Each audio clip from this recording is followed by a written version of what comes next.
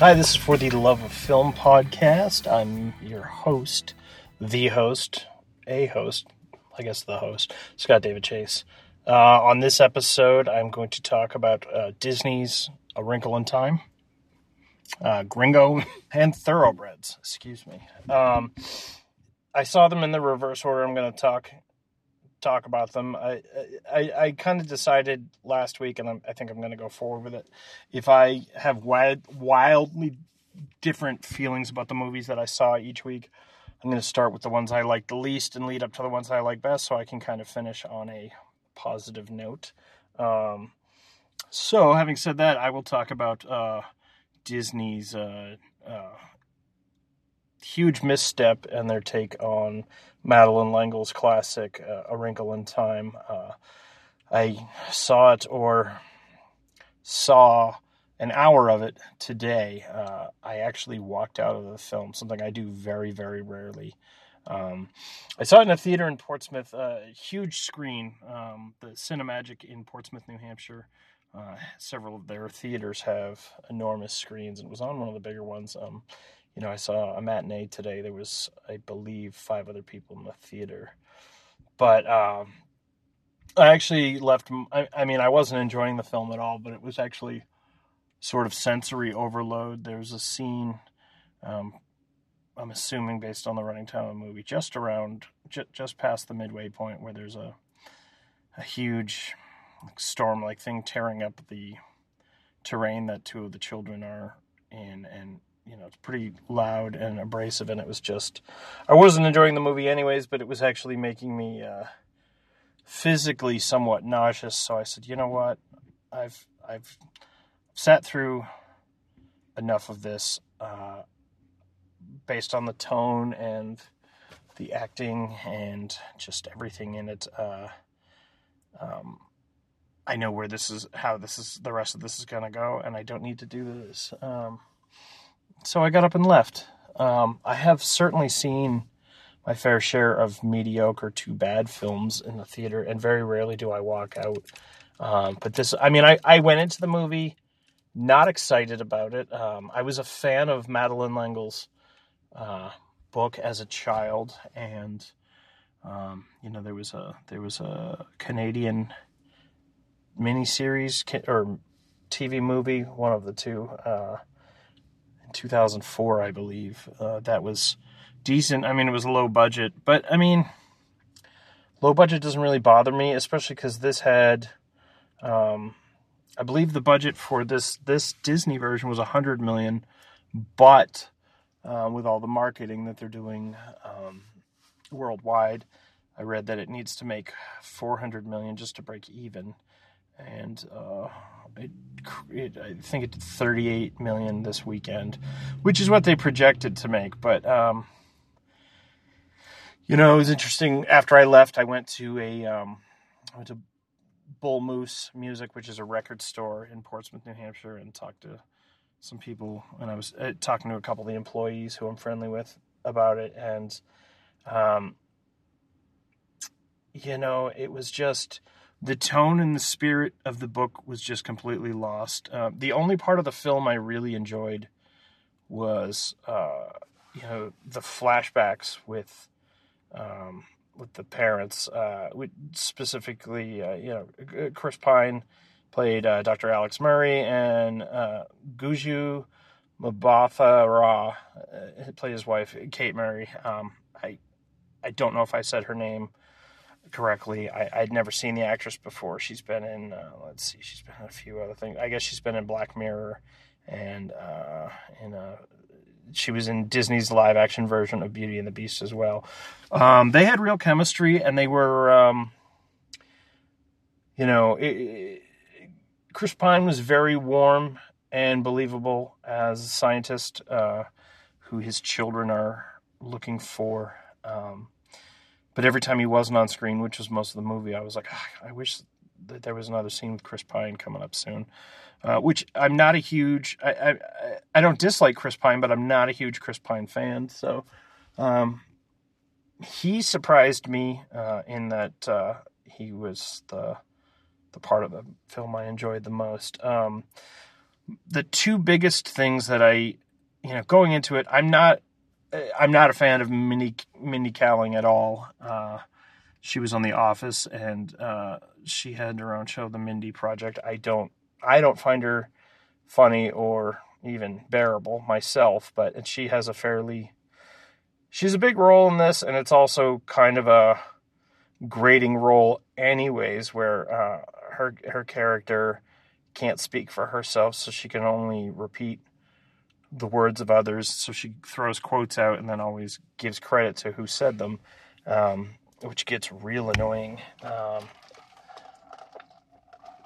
Again, I don't remember that from the book specifically, but it's been, easily, probably 30 years since I've read it. So, and also Oprah Winfrey, who is also, I believe, one of the producers. Let's see. No, I guess she wasn't. But she had worked with the director Ava DuVernay on her previous film, Selma.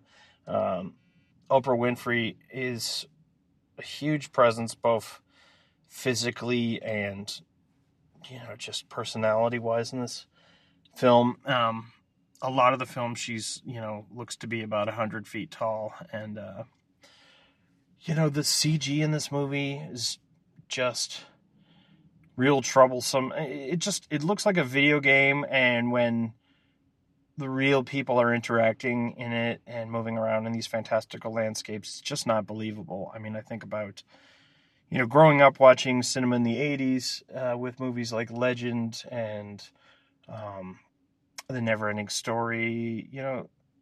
There was stuff done with sets and with miniatures, and there was something about just a tactile reality is always going to be, for me at least as a film goer, always going to be better than computer generated images. And I feel like it's super lazy to do so much CG. Reese Witherspoon is also a fairly, in my opinion, a fairly unlikable performance. And I like Reese Witherspoon.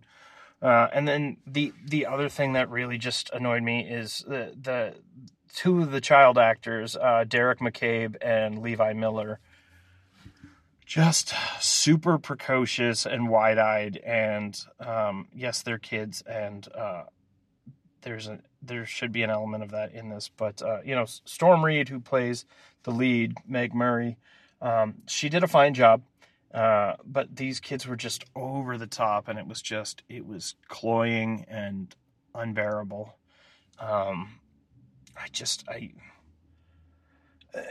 I was going back and forth in my head while I was watching it, saying, okay, am I being too hard on this? It is a family movie. It is something that, I'm not the target audience. So am I being ridiculous, being this put off by it? But then I remembered that Disney and Pixar put out Coco last year, which is a beautiful family film.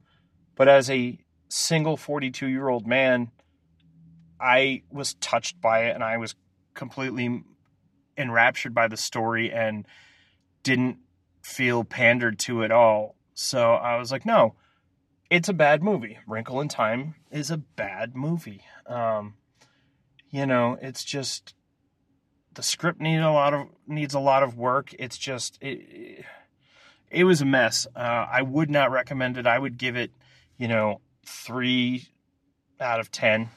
If, maybe if it's a rainy afternoon and you've got some kids homesick, maybe you could show it to them. But, your kids deserve better than this movie. And fans of the book deserve a better film adaptation than this one. So, I can't recommend it. So the second movie I saw was a film called Gringo, which was directed by Nash Edgerton, who's a Australian stuntman, actor, and writer-director. He is the brother of Joel Edgerton, who's a bit more well-known. Joel Edgerton was also in Gringo. It was... oftentimes movies are not marketed honestly. They're the audiences are led to believe a film is one thing, where tonally it's very different, which I don't understand, other than it's the quick grab to try and get people into the movie who wouldn't necessarily go and see it if they knew what the film was about, which I think is very short-sighted, because yes, the studios have people's money, but if someone has a miserable time at the movie, they're not going to recommend it to people. And also, I don't know, I just feel like market it for the audience that the movie was made for. I know marketing is a tricky thing, but so this was kind of marketed as like a fun slapstick kind of fish out of water film, sort of like I would say like Romancing the Stone, although it doesn't have the romance element in it, and it's a much darker film than that is. The biggest thing when I saw the previews, I wasn't super excited to see it. The biggest thing was the main character, played by David Oyelowo, who most well known probably to American audiences by his portrayal of Martin Luther King in the film Selma, which I was just talking about, which I haven't seen, but I was familiar with him, and I've seen him in a bunch of other stuff. In the promotional, in the previews for it, he looks like this hapless wimp moron, and that's not what the character is at all. And the reason I actually was excited to see it was I heard David Oyelowo on Mark Maron's podcast, and he was talking about kind of his personal history and how because this character was not originally written as being necessarily played by a black actor, it was not race specific. When he was approached about the role, he put some of his personal history into it. He is British, but he is of Nigerian descent, and he plays a Nigerian immigrant in this, and someone who really believes in the American dream. The movie is not a great movie, however, I did enjoy it. It has a few bits of violence in it which seem out of place for a lot of the rest of the film, but that's the type of movie it is. Primarily what I enjoyed about it was the protagonist character that David played, Harold, is a character I've never seen on screen before as a lead in a movie. I'm sure that there are movies, but it was not marketed as a quote unquote black movie. It's just a film made, and honestly, movies are primarily marketed towards white middle class Americans, and oftentimes the protagonist is someone that we can identify with or assume we can identify with, so they're often white middle class people as well. And I like that that wasn't the case here, and it wasn't I didn't feel pandered to at all. It was it was a human story, and it wasn't strange or weird. It was refreshing just to see someone who I hadn't seen before, but as far as seen before in a film like this, and I was along for the ride the whole time. And his character's one of the only relatable characters in it. It's this movie's filled with a bunch of people who double cross people and treat people terribly. Joel Edgerton is in it, as I said. Charlize Theron is in it. Tandy Newton. Amanda Seyfried. I don't know how to say her last name, but she's a wide-eyed, blonde-haired actress who's been in a lot of stuff, none of which I could really think of off the top of my head, other than I know that she was in I know she's in the Mamma Mia sequel that's coming out. I think she was in the original as well. I've never seen it, but she played a pretty relatable character too, and she was delightful in this movie. Sharlto Copley was in it. who's a South African actor who has been in. He was in District 9, probably his most well-known one, but he plays kind of a mercenary guy in this, and he was great in this. Harry Treadaway, who most famous to me at least, played Victor Frankenstein in the television show Penny Dreadful, which I really enjoyed the first 2 seasons and hated the third. He plays a fairly unsympathetic character, but it's kind of it's a dark, crime-ish. I mean, it was positioned as a comedy, but it's not all that funny. Not that it tried to be and failed. There's just not a whole. I mean, there are some humorous elements to it, but it's really not a comedy. It's more a drama adventure than anything else.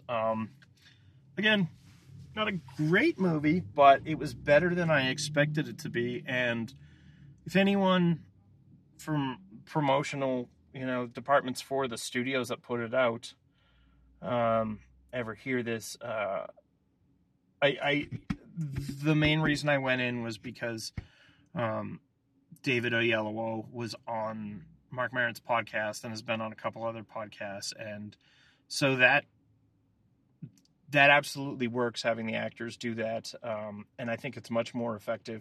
I've seen more films in the last 2 years because I've heard either cast members or writers and directors talking about their involvement in the films on a podcast than any actor ever being on a talk show has ever enticed me. So it's certainly worth it.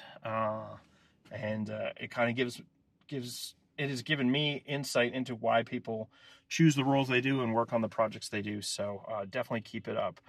The last film that I saw was a film that I've been seeing the previews for probably 2 months now and was looking forward to seeing. It's a film called Thoroughbreds.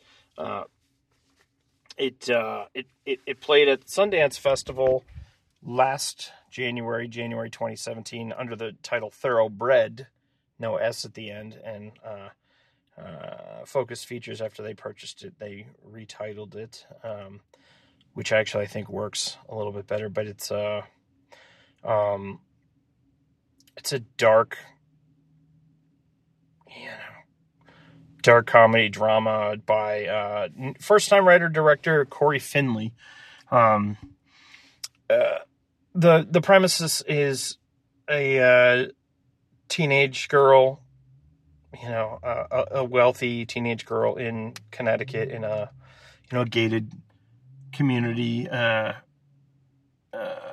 She lives with her mother and her stepfather, and her stepfather is miserable to her and he hates her, and she has a friend who, for lack of a better term, but really is sort of accurate, is a sociopath. Doesn't feel any emotions, any empathy for anyone. But she suggested that she kill her stepfather, and then they go about plans to make it happen. It has been. I've seen a few quips that compare it to Heathers. It's not nearly as broad or as farcical as Heathers. It's fairly realistic. It's the Olivia Cooke and Anya Taylor-Joy are the two girls, and they're both give excellent performances in this. Olivia Cooke looked familiar to me, but then when I looked her up, I've never seen any of the stuff she's been in. She was great in it. Anya Taylor-Joy, I saw her in The Witch 2 years ago, and then she was in Split last year, M. Night Shyamalan's film Split, and she gave great performances in both of those, so it's nice to see her working. But the biggest reason I was excited to see this, excited's a weird thing. I was looking forward to seeing it, but it's Anton Yelchin's final film.